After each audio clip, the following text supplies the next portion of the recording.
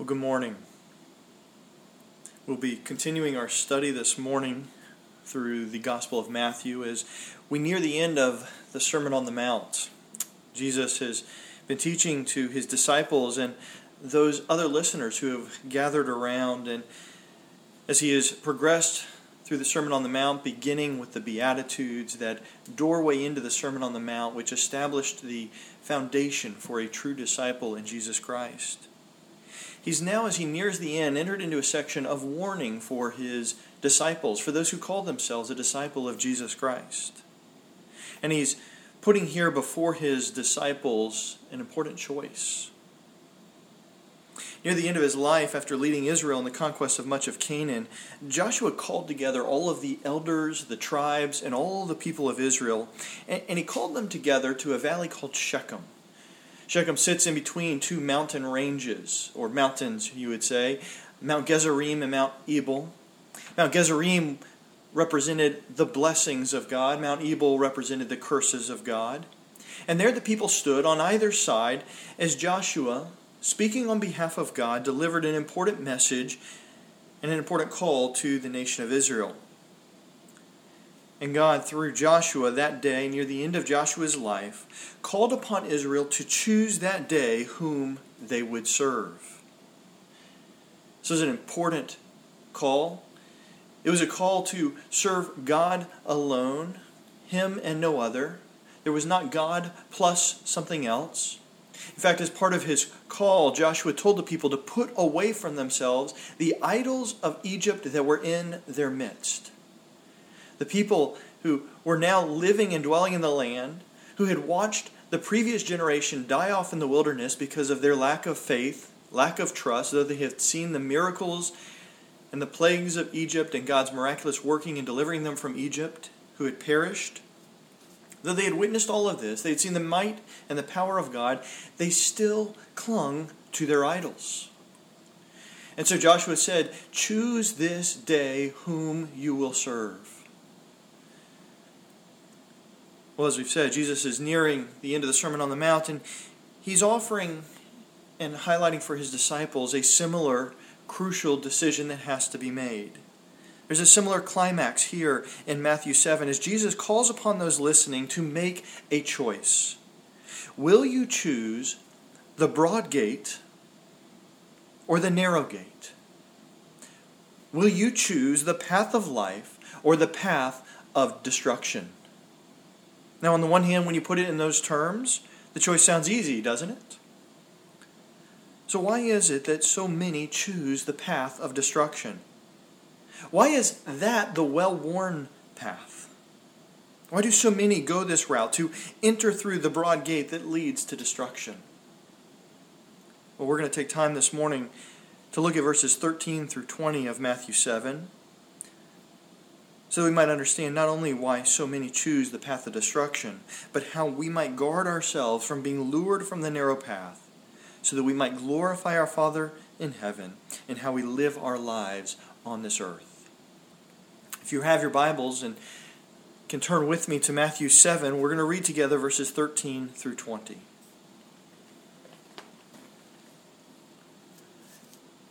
Jesus says, beginning in verse 13, "Enter through the narrow gate, for the gate is wide, and the way is broad that leads to destruction, and there are many who enter it. For the gate is small, and the way is narrow that leads to life, and there are few who find it. Beware of the false prophets who come to you in sheep's clothing, but inwardly are ravenous wolves. You will know them by their fruits. Grapes are not gathered from bushes, nor figs from thistles, are they? So every good tree bears good fruit, but the bad tree bears bad fruit. A good tree cannot produce bad fruit, nor can a bad tree produce good fruit. Every tree that does not bear good fruit is cut down and thrown into the fire. So then, you will know them by their fruits." Pray with me as we begin our study this morning. Father, as we come to this important text this morning, this important decision that is presented before us, this choice that we must make between the narrow and the broad path, I pray that you would help us in understanding the implications, the seriousness of this choice. That we'd recognize it's not just a one-off decision. It's a decision that we have to continually make day after day after day as we guard our steps, as we watch our steps, as we continue walking forward. That we not err to the right or to the left. Father, may we pay attention to the false teachers that we're warned of, the false prophets, so as to not be led astray. May our study this morning, our study through this text, help to guide our understanding, to protect us, and to guard us. We pray these things in your name. Amen. Well, in Matthew 7:13, we arrive at, as we've already said, a key juncture in the Sermon on the Mount. Jesus turns to a discussion of the exclusivity of the path into the kingdom of heaven. And as we note, it's not marked simply by good deeds, but by the pursuit, or by a pursuit of the will of God in all that we have heard throughout Jesus' Sermon on the Mount. Jesus illustrates the options that lay before those hearing by describing here two paths and two gates. And I want to make some initial observations regarding this text and these paths and these gates as we enter into our study here. We've already noted the two doors, or the two gates, one being described as broad and the other as narrow. We've identified the two paths. Again, one that is described as broad or spacious, the other is confined or narrow. The spacious or easy path we see leads to this broad door of destruction, whereas the confined or the hard path leads to a door of life. We see that many enter the broad door of destruction, but we also see that few find the narrow door of life. As we look at Jesus' opening words here, we note that they are a plea for those to hear to enter the narrow gate and avoid destruction. Now, as Jesus is speaking, as he's on this mountainside, on this probably a flat plain on the mountainside where the people are gathered around, his disciples closest, the rest of the people within earshot, able to listen to his teaching. There are not two physical doors standing behind him to which he is referring. There's not two paths that he's pointing to as he describes this broad and narrow path. We recognize this. He's using figurative language, or more specifically, the language of metaphor. And so what we need to do as we look at this, as we study this text, is we need to ask, what do these paths and what do these gates represent? Well, first, by looking at the description of the broad path, we should note that the term destruction is frequently used in the context of eternal punishment of the wicked. In the Greek translation of the Old Testament, we find this word used in Job 21:30, describing the wicked as reserved for the day of destruction. In Philippians 1:28, destruction is juxtaposed or placed opposite salvation. The term is also used in 2 Peter 3:7 to describe the final day of judgment and destruction of ungodly persons. The destruction described by the broad gate, then, is a reference to eternal punishment of ungodly persons who do not believe in God, nor seek to serve Him and obey Him alone. Opposite the broad gate of destruction stands the narrow gate of life. But what is the life that is promised to those who enter this gate? Well, in Matthew 19, Jesus is approached, and you know the story, by a rich young ruler. The rich young ruler, you may remember, asked Jesus, "What good thing must I do so that I may obtain eternal life?" Jesus, answering him, says that if he wishes to enter into life, he must keep the commandments. Then Jesus goes on to say, it is hard for a rich man to enter the kingdom of heaven. And while we'll look at this parable in much more detail when we get to Matthew 19, for now note that entering the kingdom of heaven is there described as entering into eternal life. Within the Sermon on the Mount, Jesus reminded the disciples in Matthew 5:20 that unless their righteousness surpasses that of the scribes and Pharisees, they would not enter the kingdom of heaven. This is not just a New Testament concept. The The psalmist writes in Psalm 118, verses 19 through 20, "Open to me the gates of righteousness. I shall enter through them. I shall give thanks to the Lord. This is the gate of the Lord. The righteous will enter through it." This description of entering into the gates of the Lord, entering into his courts with praise, is a description of entering into eternal life. And by the way, a few verses later, we see the description. It's an oft-quoted verse where it says, "This is the day that the Lord has made.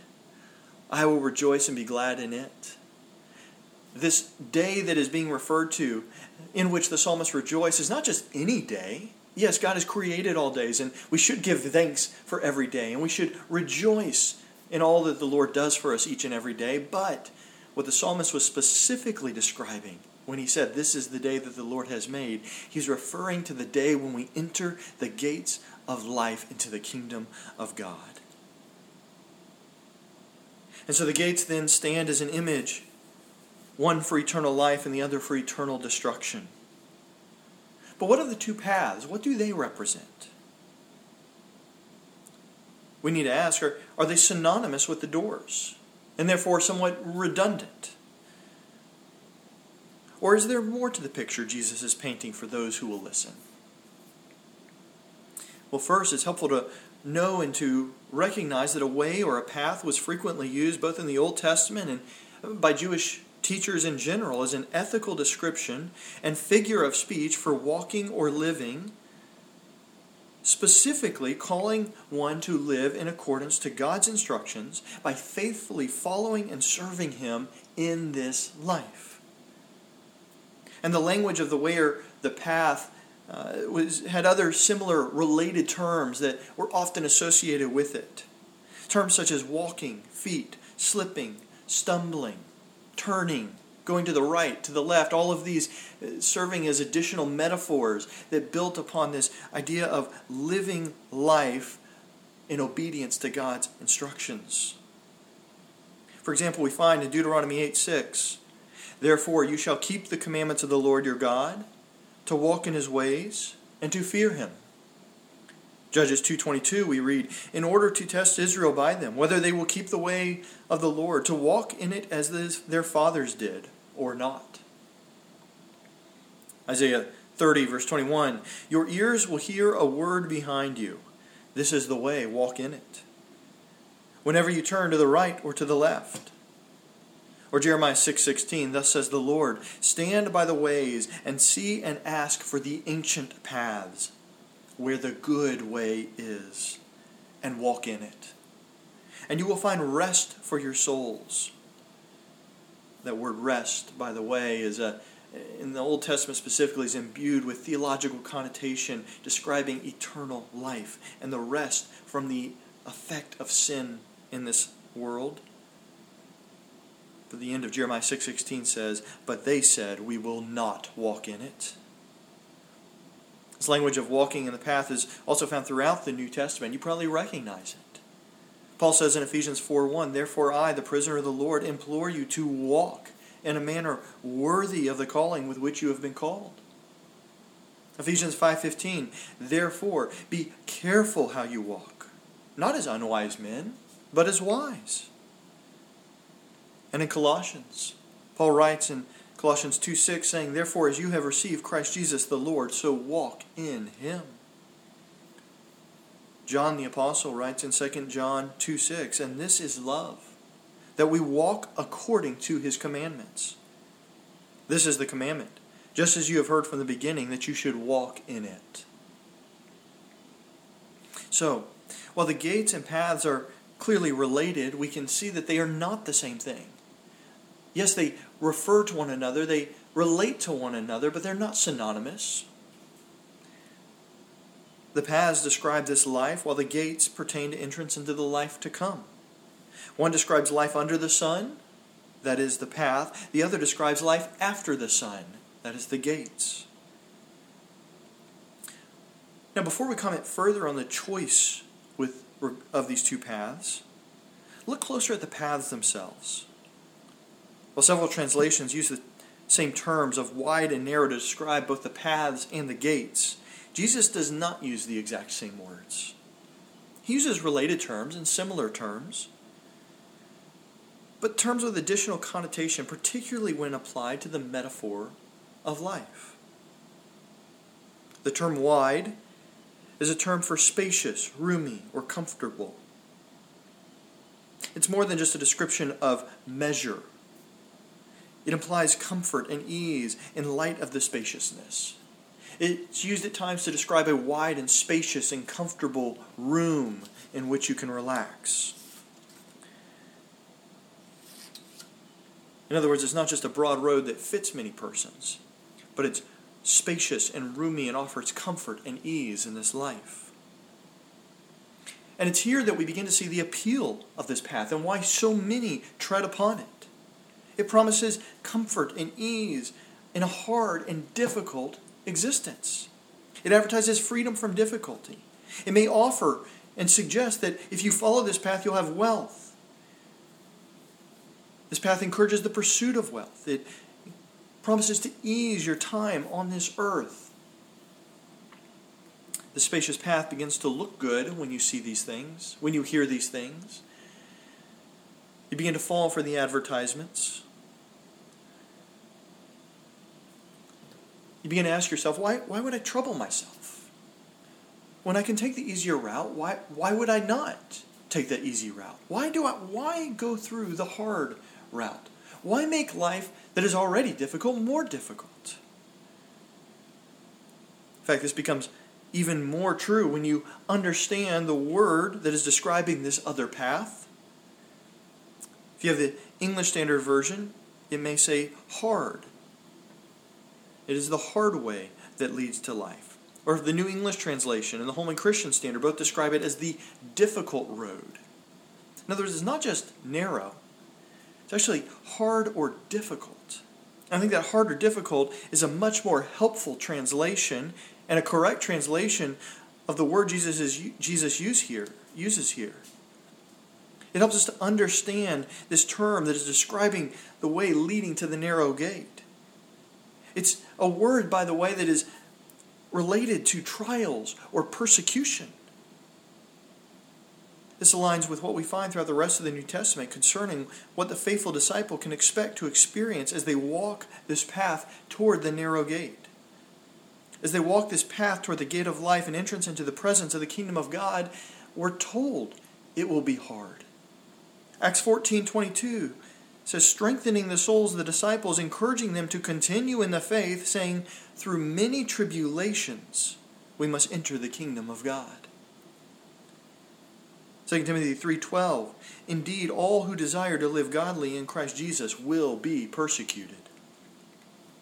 1 Peter 2:21, for you have been called for this purpose, since Christ also suffered for you, leaving you an example for you to follow in his steps.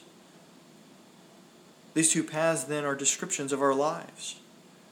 They're descriptions of the choices we make, the way in which we choose to live and interact with persons in this world and with God. One promises ease and comfort in this world, but as Jesus notes, its end is eternal destruction. The other path makes no false advertising of being easy. It promises difficulty. It promises trials. It even promises at times persecution in this life. But it also promises that the end is eternal life and entrance to the kingdom of God. Now, as we look at these two paths and these two gates, another question may come to mind. Why would God do this? Why would he orchestrate it this way? Why couldn't he make the broad path the path that led to eternal life? Why did God make this life so hard, and why did he make it even harder for those who seek him? And you know the answers to these questions. If you stop and think about it, I think you already know the answer. First we see that these questions ignore the reality that sin exists in the world, that we ourselves are sinners. It starts from a place of us being without sin, or at least not being so badly infected by sin that should impact God's decision. So we realize that we've got a wrong perspective to even begin with. These questions are really like the child who wants to be content and left alone making mud pies when a spread of desserts is available to them within the house. In other words, God wants us to long for a world that is to come. He doesn't want us to long for this world. When we ask questions like this, we're really expressing that we want this world. We want the ease of this world. We don't realize what we would be giving up. This world is not supposed to be all there is. This world is not supposed to be our home. We're not supposed to grow comfortable and settle down in this world. It's like Christian in the Pilgrim's Progress, as he went along and he finds himself lured at times off of the path into comfort and ease, and he falls asleep. And he rests. And he begins to be led off of the way. There's so many things in this life that promise ease and comfort to pull us away, that would keep us from that celestial city, from the kingdom of God. God wants us to long for the world that is to come, for the kingdom that is to come. We're not supposed to want this life to be all there is. We're not supposed to want to be in this sin-cursed world. We are supposed to long for eternity and the restoration of a world as God originally created it, free from sin. And when we stop and think about it, it really is all about perspective. I mean, how many truly happy persons do you know that are on this broad and easy path? How many content persons?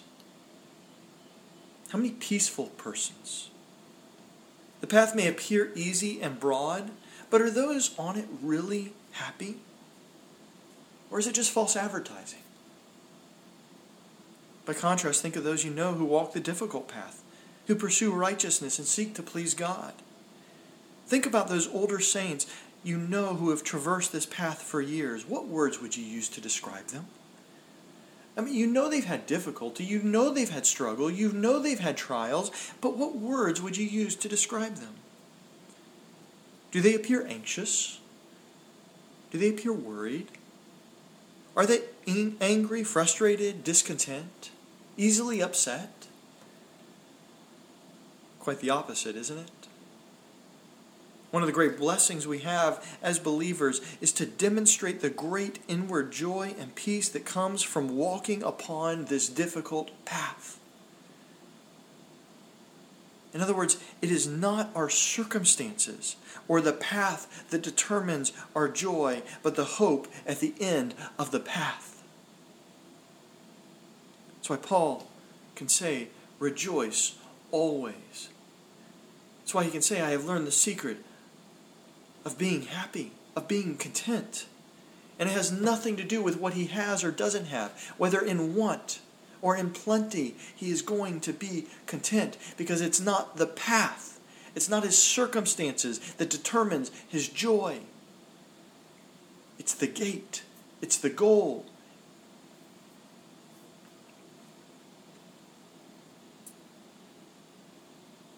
Now, why is it that so few seek the narrow gate?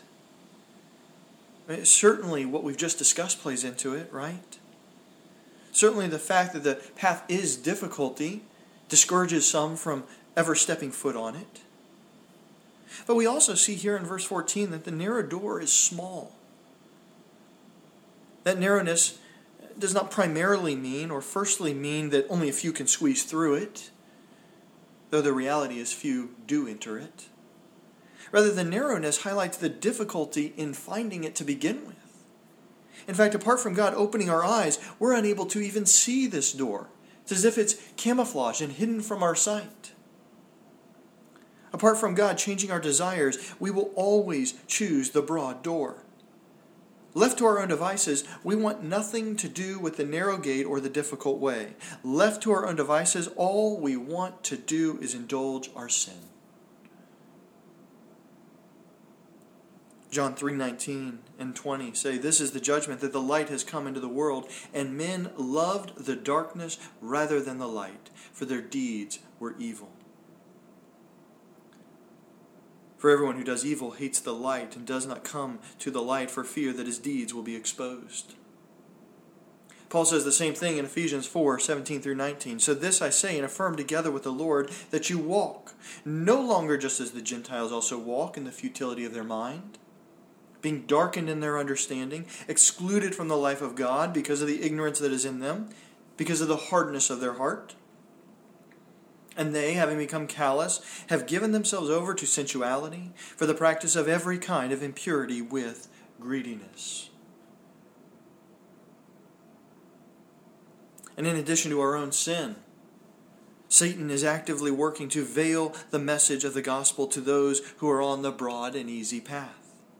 2 Corinthians 4 verses 3 and 4 say that even if our gospel is veiled, it is veiled to those who are perishing, in whose case the God of this world has blinded the minds of the unbelieving, so that they might not see the light of the gospel of the glory of Christ, who is the image of God.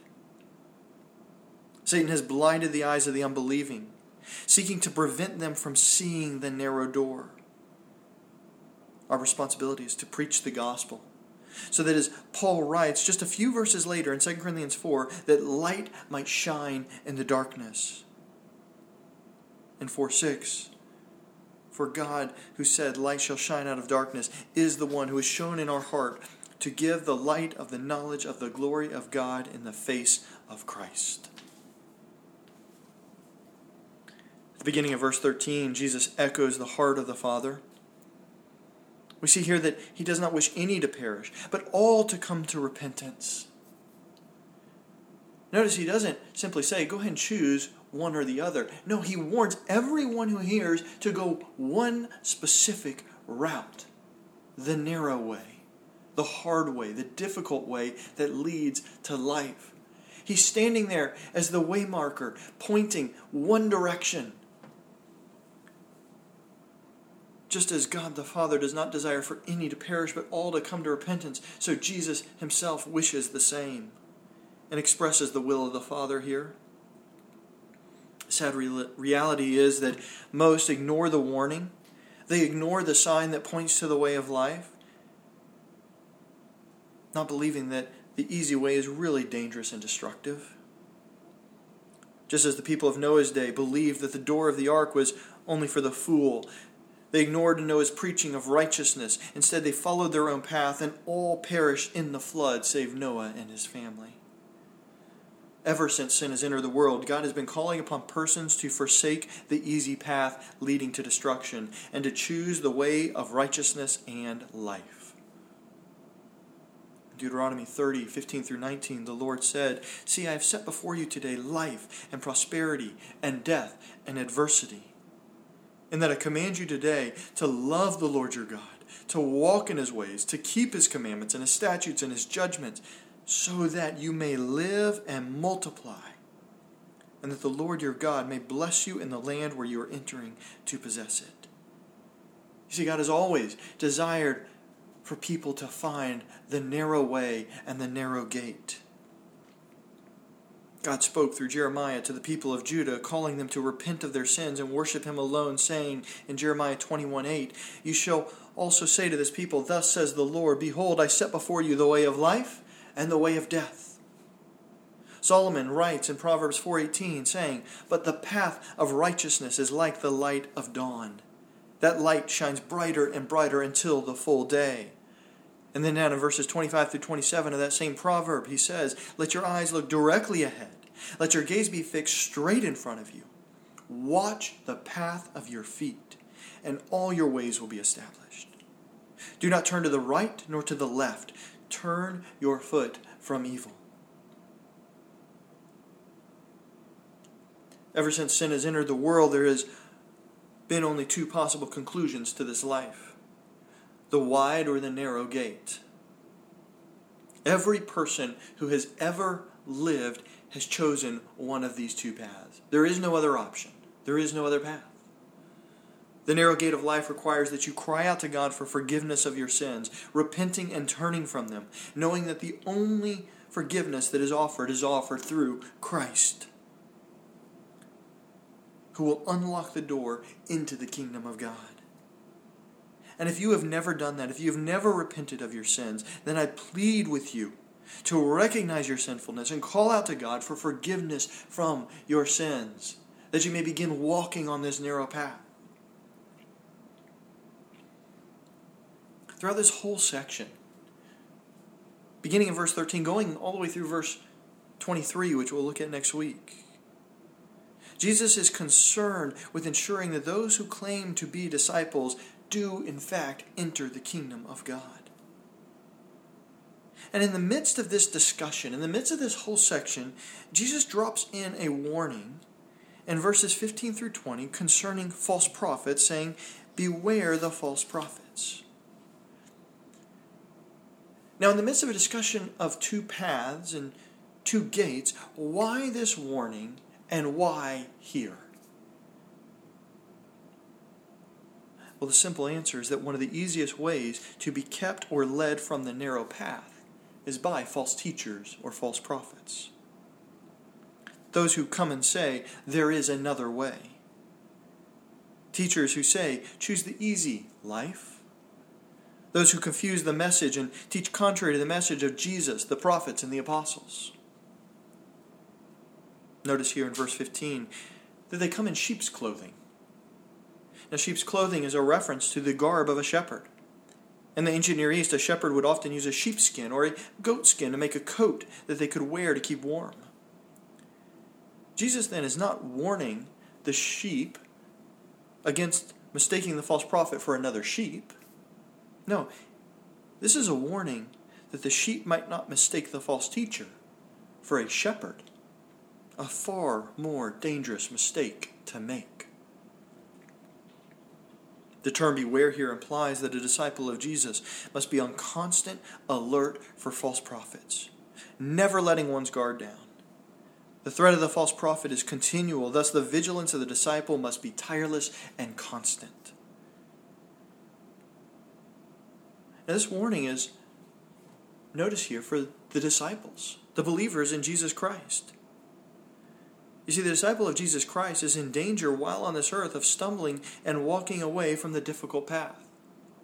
Or perhaps it's one who wants to call themselves a disciple of Jesus Christ, who has begun to hear the message, who may be led astray. And while they remain off the difficult path, even the disciple will have no comfort or assurance concerning eternal life. A true disciple cannot lose their salvation, but they can dishonor the very God who saved them.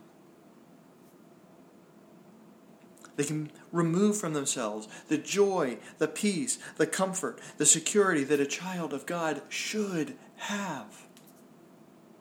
See, Satan would love nothing more than to see the light dim and the saltiness of our lives removed. And one of the ways he does this is by enticing us to follow errant teaching and believe and act contrary to Scripture. Just as traversing the road requires constant diligence so as not to stumble, so too does protecting oneself and others from false prophets. But if they are good at disguising themselves, and if they even look like a true shepherd, how are we going to recognize them? How do we recognize these false teachers and false prophets? Well, despite the false prophets' clever attempts to disguise themselves, Jesus exclaims, "You'll recognize them by their fruit." The character and the nature of their life is the most telling and important feature in recognizing a false prophet.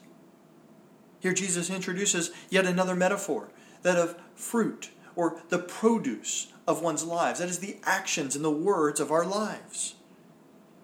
Jesus is saying, certainly we must watch their teaching, but that is usually going to be the easier thing to recognize. And a good false teacher, a good false prophet, knows how to, for the most part, say the right things, at least at a superficial level. And it may take a long while or a good bit of time and the piecing together of several teachings before you start to realize that this is a false teacher just by their teaching alone. The really dangerous ones are going to make it much harder to recognize any false teaching. They'll even teach doctrine that sounds correct or is mostly true. So Jesus says instead, turn your attention to the questions about their character. Ask questions about the character of any leader. Ask questions, for example, such as, how do they interact with others? How do they interact with their family? What does it look like? What is the fruit of their family life? Ask what fills their conversations. Do they exhort and encourage? Or do you find that they demean others? Do they invite persons into their homes? Are they hospitable? Do they encourage transparency in their lives? Or do they try to shield and hide their private life? Are your leaders busy discipling others and spending time with others? Or are they isolated and insulated from other persons? Is an inordinate amount of their time spent on leisure? Do they seem obsessed with building a name for themselves? Do you find that a leader is frequently talking about money? Do your leaders demand honor and respect from persons? Or are they willing to do menial tasks? Do your leaders serve others, or do they expect others to serve them? Do they show love for others? Are they gentle and meek toward those in the church? And then finally, not taking our eye completely off of their teaching, we should be asking, not only is what they teach correct, but what type of topics do they teach on? And conversely, are there topics that they avoid teaching because it would demonstrate what they really believe? What is learned about their doctrine and thinking from conversations? These are the type of questions we should be asking as we evaluate our leaders. Coupled with that are the character qualities we find in 1 Timothy 3, Titus 1, and the rest of Scripture. Persons teaching correct doctrine can still be incredibly dangerous. While their public teaching might be correct, their life will encourage persons to wander from the difficult path, even while they teach correct doctrine. Now, I do believe that false teachers will at some point give way in their teaching or aspects of their teaching, but they can, for a while, be teaching correct doctrine while leading others astray. This is why most of the emphasis on church leaders is put on character and actions in Scripture.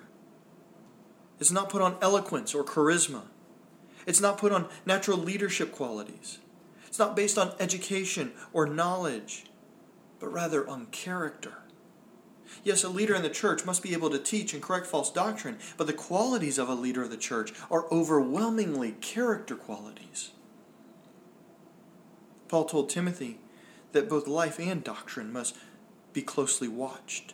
In 1 Timothy 4:16, Paul says, pay close attention to yourself, to your teaching, persevere in these things. For as you do this, you will ensure salvation both for yourself and for those who hear you.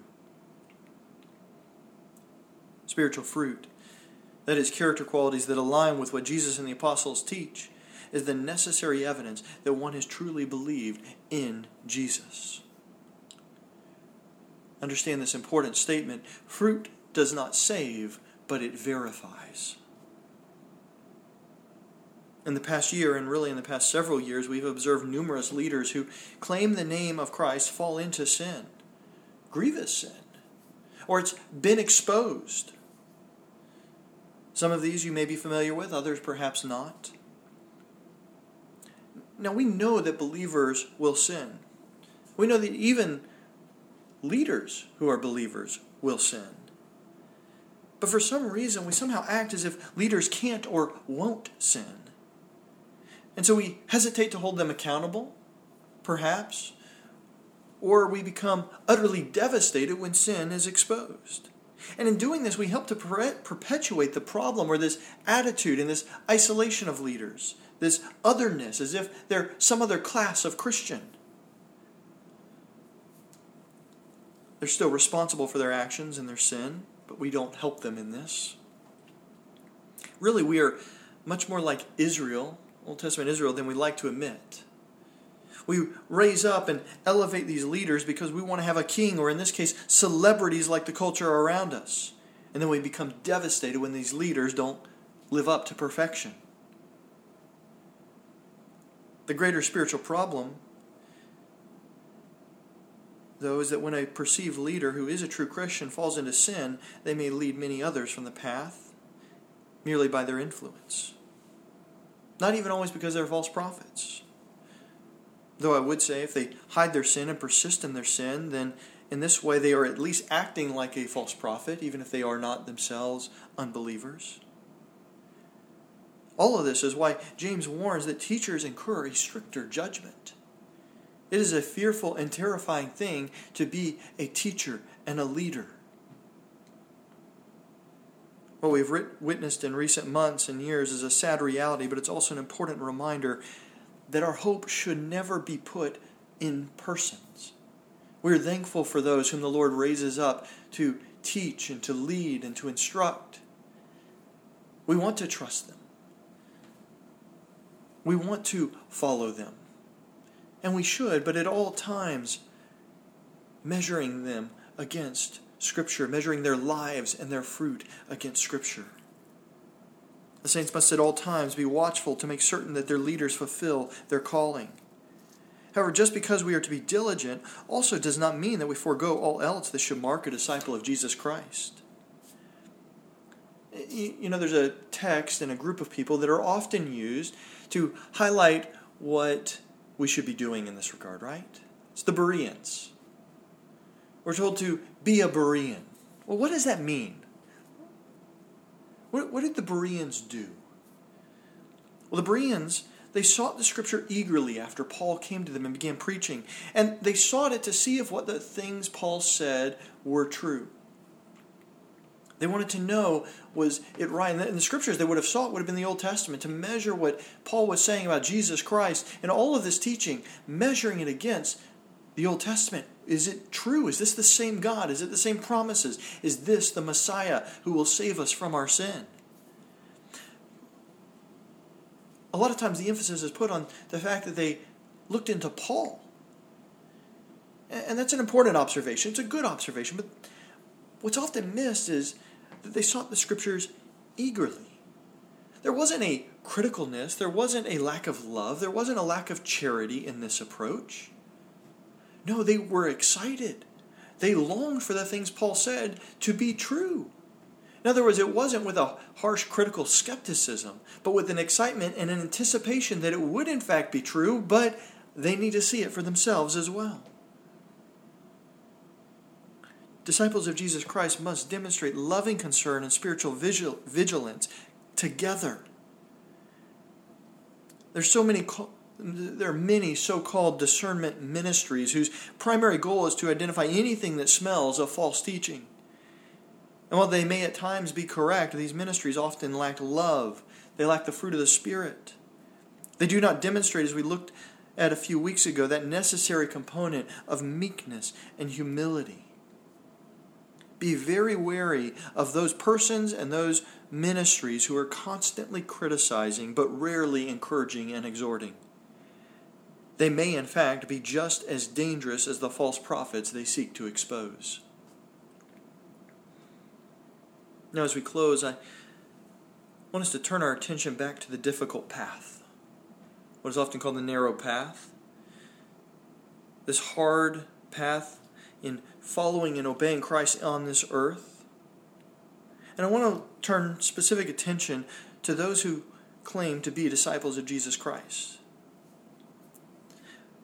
One of the greatest deceptions that has been foisted upon this world by Satan is that hard is bad and easy is good. From the time of Adam's sin in Genesis 3 and the entrance of sin into the world, hard is what God has told us to expect in this life.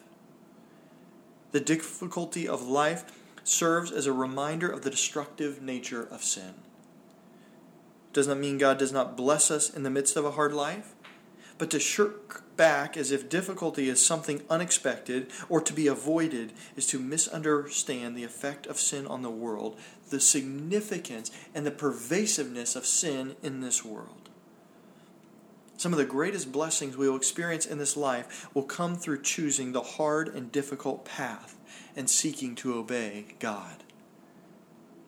If you want comfort and ease in this life, if you allow desire for the easy way to govern your decisions, then you are not walking as one that is on the difficult path. Now, this doesn't mean that you seek out persecution or you attempt to make life more painful and hard than it is. But what it does mean is that you do not make ease and comfort your compass and guide for decision making in this life. For the believer in Jesus Christ, it is often true that the difficult option is the better option. For example, laying aside pride is hard, but it is good. Asking for forgiveness and confessing sin is difficult, but necessary. Not pursuing wealth and the things of this world can be difficult, but it will be blessed.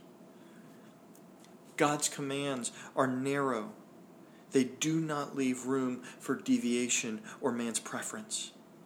They require that we walk so as to not turn from the right or to the left. In contrast to a wide road that leaves plenty of moral latitude, the narrow road is restrictive and morally and ethically confining. It establishes clear boundaries for our behavior that are not to be crossed under any circumstance. Those boundaries are obedience to God's instructions in Scripture.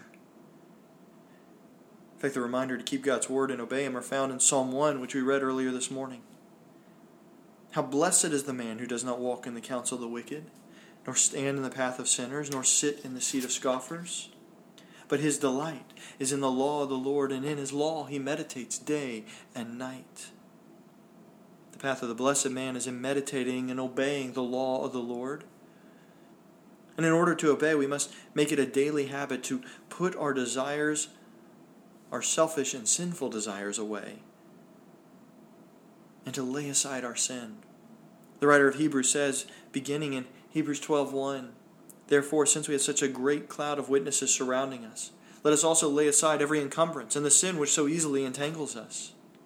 And let us run with endurance the race that is set before us, fixing our eyes on Jesus, the author and the perfecter of our faith, who for the joy set before Him endured the cross, despising the shame, and is sat down at the right hand of the throne of God. For consider Him who has endured such hostility by sinners against Himself, so that you will not grow weary and lose heart. You have not yet resisted to the point of shedding blood in your striving against sin. The early Christian church understood the importance of Jesus' teaching concerning the difficult path or road. In fact, the early church was so clear in their understanding and so clear in living out this principle that the Jewish leaders called them the way in Acts 9:2. May our pursuit of Christ and our desire to follow His example mark us the same as this early church.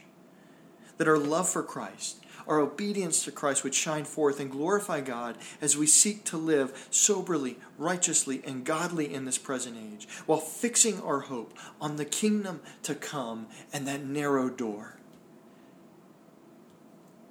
It may be said of us, just like it was that early church, that we are on the way, the narrow way.